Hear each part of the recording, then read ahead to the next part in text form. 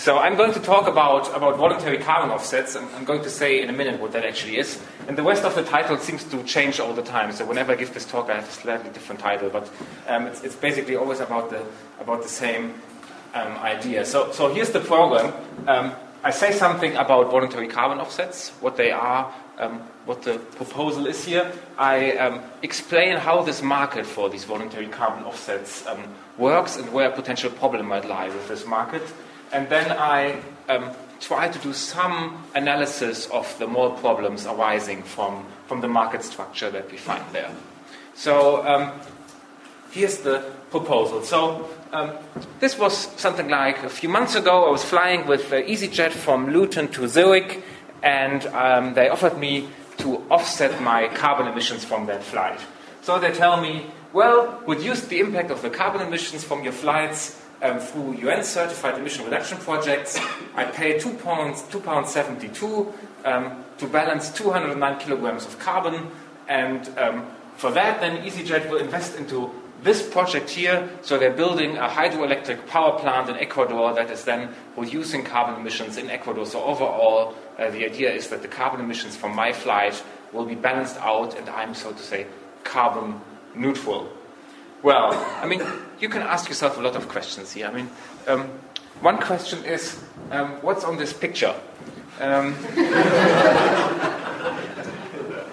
It's apparently not the power plant that they're going to build, but maybe it's something like a similar picture or so. The other question is, should you actually do it? And maybe another question is it then permissible to fly around as much as you like once you offset all the emissions? So can you say that if you just consider the offsetting, the carbon emission aspect of the flight, can you say, well, as long as you offset all the emissions, you can fly as much as you want, or are there additional further problems here? So that might be the first take on the problem. Well, I can give you some more offsetting examples. Well, flights are the most popular one. So EasyJet is doing it, Swiss is doing it, I think BA is doing it now. I think we will see some more of that. The FIFA World Cup 2006 was actually carbon neutral, or so they say, because they bought all the offsets to compensate for all the flights arising from the World Cup. Land Rovers, amazingly, are also carbon neutral because they buy carbon offsets for the first 45,000 miles that you're going to drive with your new big Land Rover with massive carbon emissions. And I mean, you can already see where this is leading. This might actually be a problem. So the research question first take then is, are excess carbon emissions permissible if they are offset? A few words about the market for voluntary carbon offsets. So the first thing to observe is this market is actually very, very small. So currently, regarding flights, for example, only 1 or 2% of flights are actually bought with carbon offsets. And in general, I think the market is much smaller than the emission levels that you find in an advanced country like the UK, for example. An additional point is these projects can go horribly wrong. So, I mean, maybe the first thing you want to have a look at is the practical problems you're facing here. So, sometimes projects just fail. I know that the band Coldplay, for example, they devised their own carbon offsetting schemes. They were planting mango trees in India to offset all the carbon emissions from their concerts. Turned out that these mango trees all died in a drought. And, well, I mean, how do you evaluate such a project when it's not working? But, okay, these are actually the practical problems you might face. An additional practical problem is the lack of additionality. So it's often very difficult to prove what exactly the level of offsetting is, because what you need here is something like a counterfactual scenario, what would have happened if you hadn't done this additional project. So, for example, in case of my flight, what would have happened if EasyJet wasn't paying for this hydroelectric power plant? Would it have been built anyhow? Would something else have happened? So, I mean, all these questions are very difficult because you need a baseline scenario. It's always very difficult to actually find a suitable baseline scenario. Another problem is lack of permanence. Often you don't know how long these savings actually last. So, if, for example, if you plant trees, then these trees might actually capture carbon for a while, but if you actually then chop them down later, then these emissions are released later. So that's not really an offset. Double counting is a problem. So quite often actually you have carbon offsets on the one hand in the private market, and then the country is actually counting these offsets again to actually also trade it as an emission certificate on the international carbon trade market. Of course, that's also not good. and there are sometimes massive time lags. So when will my power station actually be built? I mean, no one really knows when it will be finished. There's a complete lack of standards for all these emission estimates. Or rather, there's so many standards that we're all completely confused by now. So there are something like 20, 30 different standards for these certificates. So that's another problem.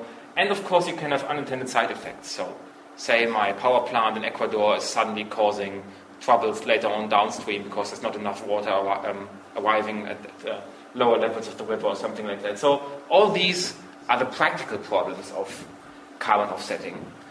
So what I propose now, let's put all the practical problems aside. Let's assume the carbon offsets just work perfectly fine. All these problems are solved. I argue that you still find quite a few very difficult questions that you want to answer before you want to say, well, carbon offsets are a great idea. So let's think about a market for carbon offsets. And this may look a bit frightening. It's really not. It's really fairly easy. So on the x-axis, you have the amount of carbon offsets that are bought. On the y-axis, you have the price for these carbon offsets. Now, the first curve we want to look at here are the marginal abatement costs. So these are the costs you have to pay if you want to offset another additional ton of CO2. Well, why does this curve slope upward? Well, the idea is you order all the projects that you have available. So, I mean, obviously what you want to do is you start with the cheapest one. You start with the one where you get actually the strongest, the best reduction for the pound that you invest. So that would be down here. And then, of course, you take the next best one, and the next best one, and the next best one. You can see the more offsetting you want to do, the more expensive it actually becomes. At least if we assume that everything else remains equal, so that we don't invent new technologies along the way or so. The second thing you want to have a look at is the demand curve. And now let's first look at the voluntary carbon market. In a voluntary carbon market, and this is now an assumption I'm making, you could probably test this empirically, I'm just assuming that the voluntary market looks somehow like this here. I assume that there is a relatively small percentage of people who are actually voluntarily buying these offsets. Mainly because they're convinced it's a good thing, mainly because they feel good about it. And within a certain price bracket, say from 0 to this level here, the number of people and the quantity of carbon offset that is bought does not really vary. So whether you pay 50p or a pound or 2 pounds or so, that probably doesn't matter very much for people. But when the price actually then goes up above a certain threshold, then I assume that people actually are quite price sensitive. So if you pay, say, 10 pounds, 20 pounds, 50 pounds, whatever, there is a point where people will actually react to these higher prices and say, okay, I mean, it's a nice idea, carbon offsetting, but actually voluntarily I'm not going to do that. So then actually this phenomenon actually trickles out, and then you, at some point, at a certain price, people just don't offset anymore. Now consider what happens if you were actually making this an obligation, so everyone has to buy these carbon offsets. One thing you realize is that the demand would be much higher. So, I mean, currently only 1 to 2% of people are buying the offsets. Now suddenly 100% are buying. So the demand curve is much further out in this direction here. And what you also see with this marginal abatement cost curve, the price goes up dramatically, and of course the volume that you're buying also goes up. The interesting thing about a market that is structured in that way is this.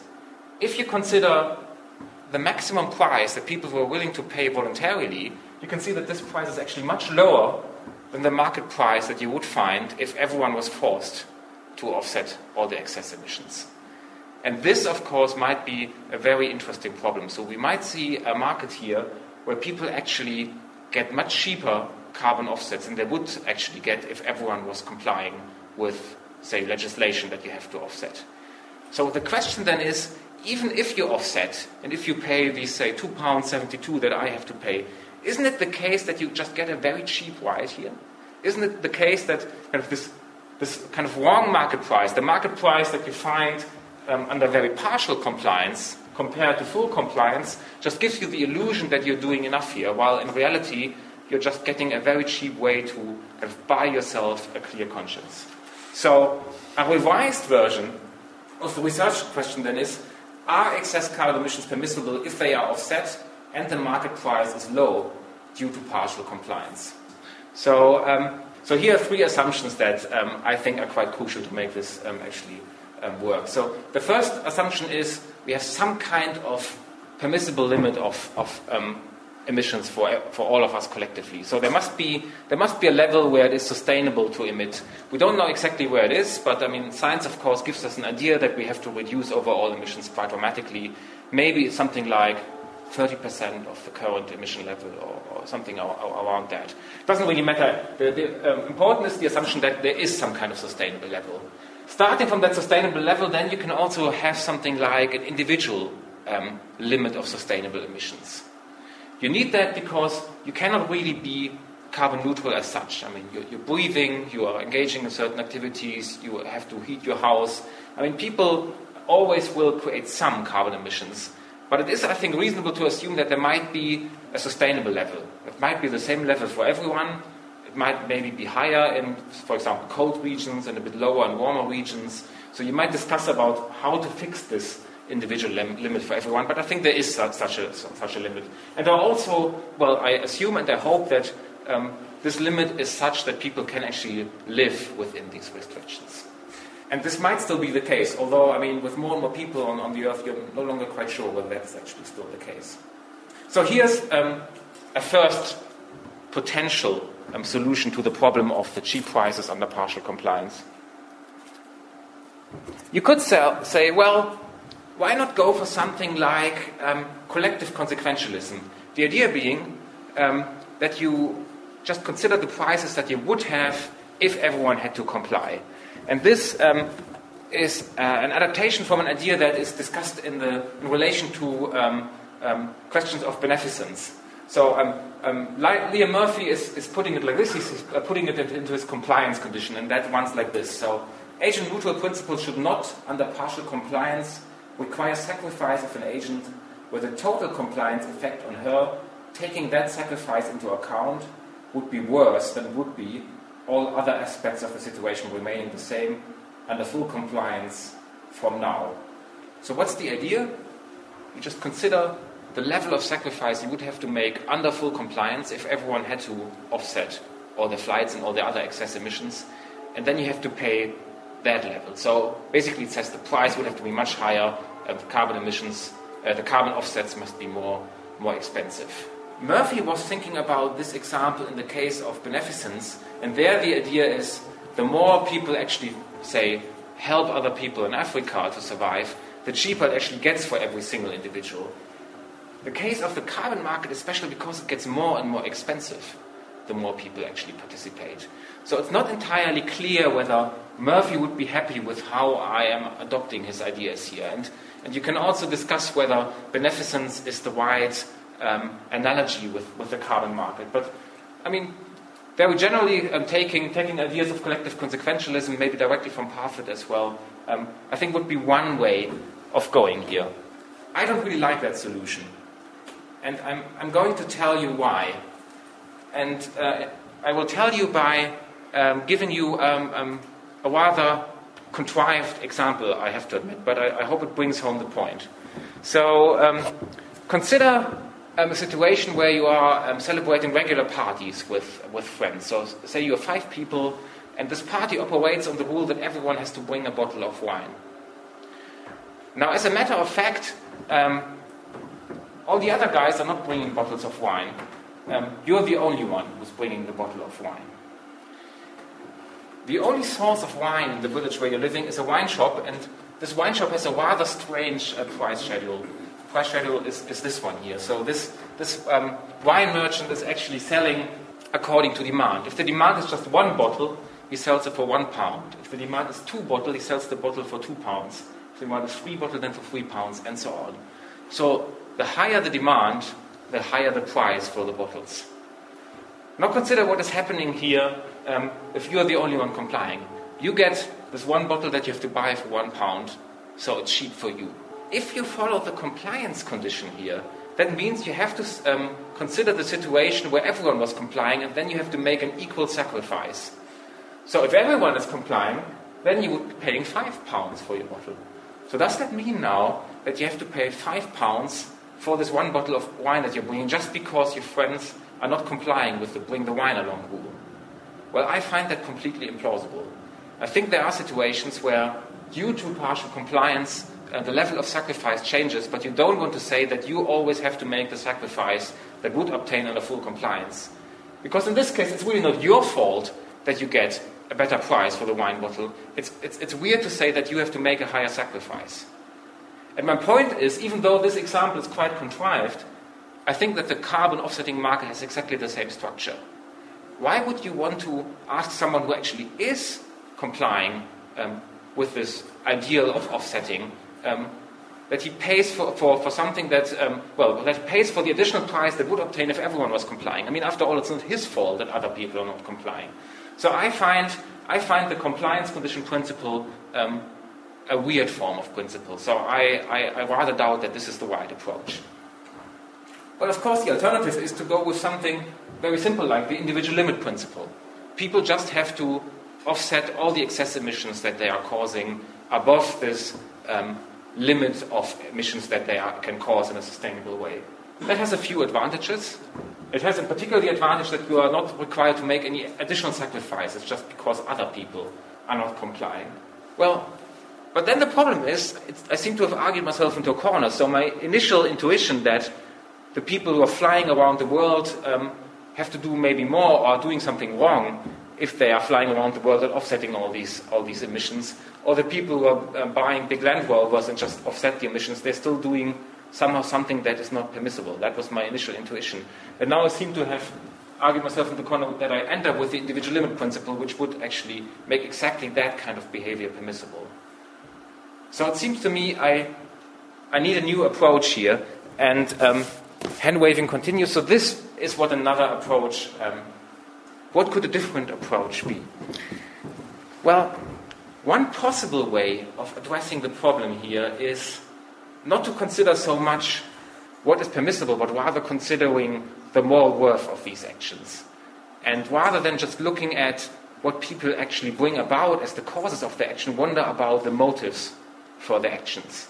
And I want to step back a little bit and just remind you of Kant's concept of the goodwill. So Kant says about the goodwill, it is impossible to think of anything at all in the world, or indeed even beyond it, that could be considered good without limitation except a goodwill. So he's looking for what he calls the unconditional good, something that is not contingent onto any other properties of the actions except that they are caused by a goodwill. So he's discussing that when he talks about the philanthropist. The philanthropist is this guy who's actually enjoying spreading joy around, and Kant then compares this kind of joyful philanthropist with the philanthropist who is actually quite grumpy and is not enjoying it. And some people take Kant to say, well, actually the grumpy philanthropist is actually the one who is kind of doing actions that have a higher moral worth. And most Kant's scholars say, well, this is actually the wrong interpretation. The point of comparing this kind of the happy philanthropist and the grumpy philanthropist is just to say, well, what really matters is that the pivotal motive that you're following here, what really drives your action is that you're doing it from duty for the sake of duty. And I argue that maybe something like that is also important to assess what is going on when we talk about these carbon offsets. So maybe you want to talk about the motivational robustness of these offsets. So if you follow the Kantian route, what you want to say is that people have a robust motive of duty. So that means in this particular case that even if the price changes, even under a situation of full compliance, you want to see people who actually still offset, who are not kind of deterred by the fact that they now have to pay a higher price for that. And what you don't want to see is something much more contingent, where people just say, okay, as long as it's cheap, I'm going to do it, but if it's getting more expensive, then I'm actually not offsetting. Now, obviously, the problem is that we don't really know for what reasons people buy these offsets. Might be the case that some people are just convinced that this is the right thing to do, and they will do it no matter what price obtains. Much more likely, though, that many people just buy them because it gives them a good feeling and it's cheap. So I think that really where the crux of the issue is really the motivational robustness of these offsetting actions. And you could ask yourself then, in a kind of Kantian fashion, what kind of maxims are these people actually following that buy these offsets? well, maybe that follows something nice like Maxim 1, so I offset my excess emissions by buying carbon offsets. Or equally nice conditional maxim like Maxim 2, if I cause excess emissions, I buy carbon offsets, or I refrain from the emission activity. But I think it's actually much more likely that they follow something like Maxim 3 or Maxim 4. So I cause excess emissions and buy carbon offsets as long as these offsets are cheap in order to neutralize these excess emissions. Or even more pointedly, Maxim 4, I offset excess emissions as long as the sacrifice is small in order to have a clear conscience regarding my excess emissions. So it might very well be the case that they're just clearing their conscience on the cheap, so to say. So to quickly summarize, I think a working system of carbon offsetting is actually not a stupid thing to have. I think it's actually quite nice to help people to meet their responsibilities regarding the greenhouse gas emission limits if the system is implemented in such a way that it avoids all the problem that I have addressed. There's the obvious problem of partial compliance. So if you do this on a voluntary basis, then you create prices that are not really reflecting the prices that you would see under full compliance. I do think that the individual limit principle is actually more convincing than the compliance condition or another principle that I haven't discussed here today. But I also believe that a Kantian perspective, by considering the motives that people might have for buying these offsets, is particularly important in a market structure where you will find that partial compliance brings about much lower prices than a market structure with full compliance. Thanks very much.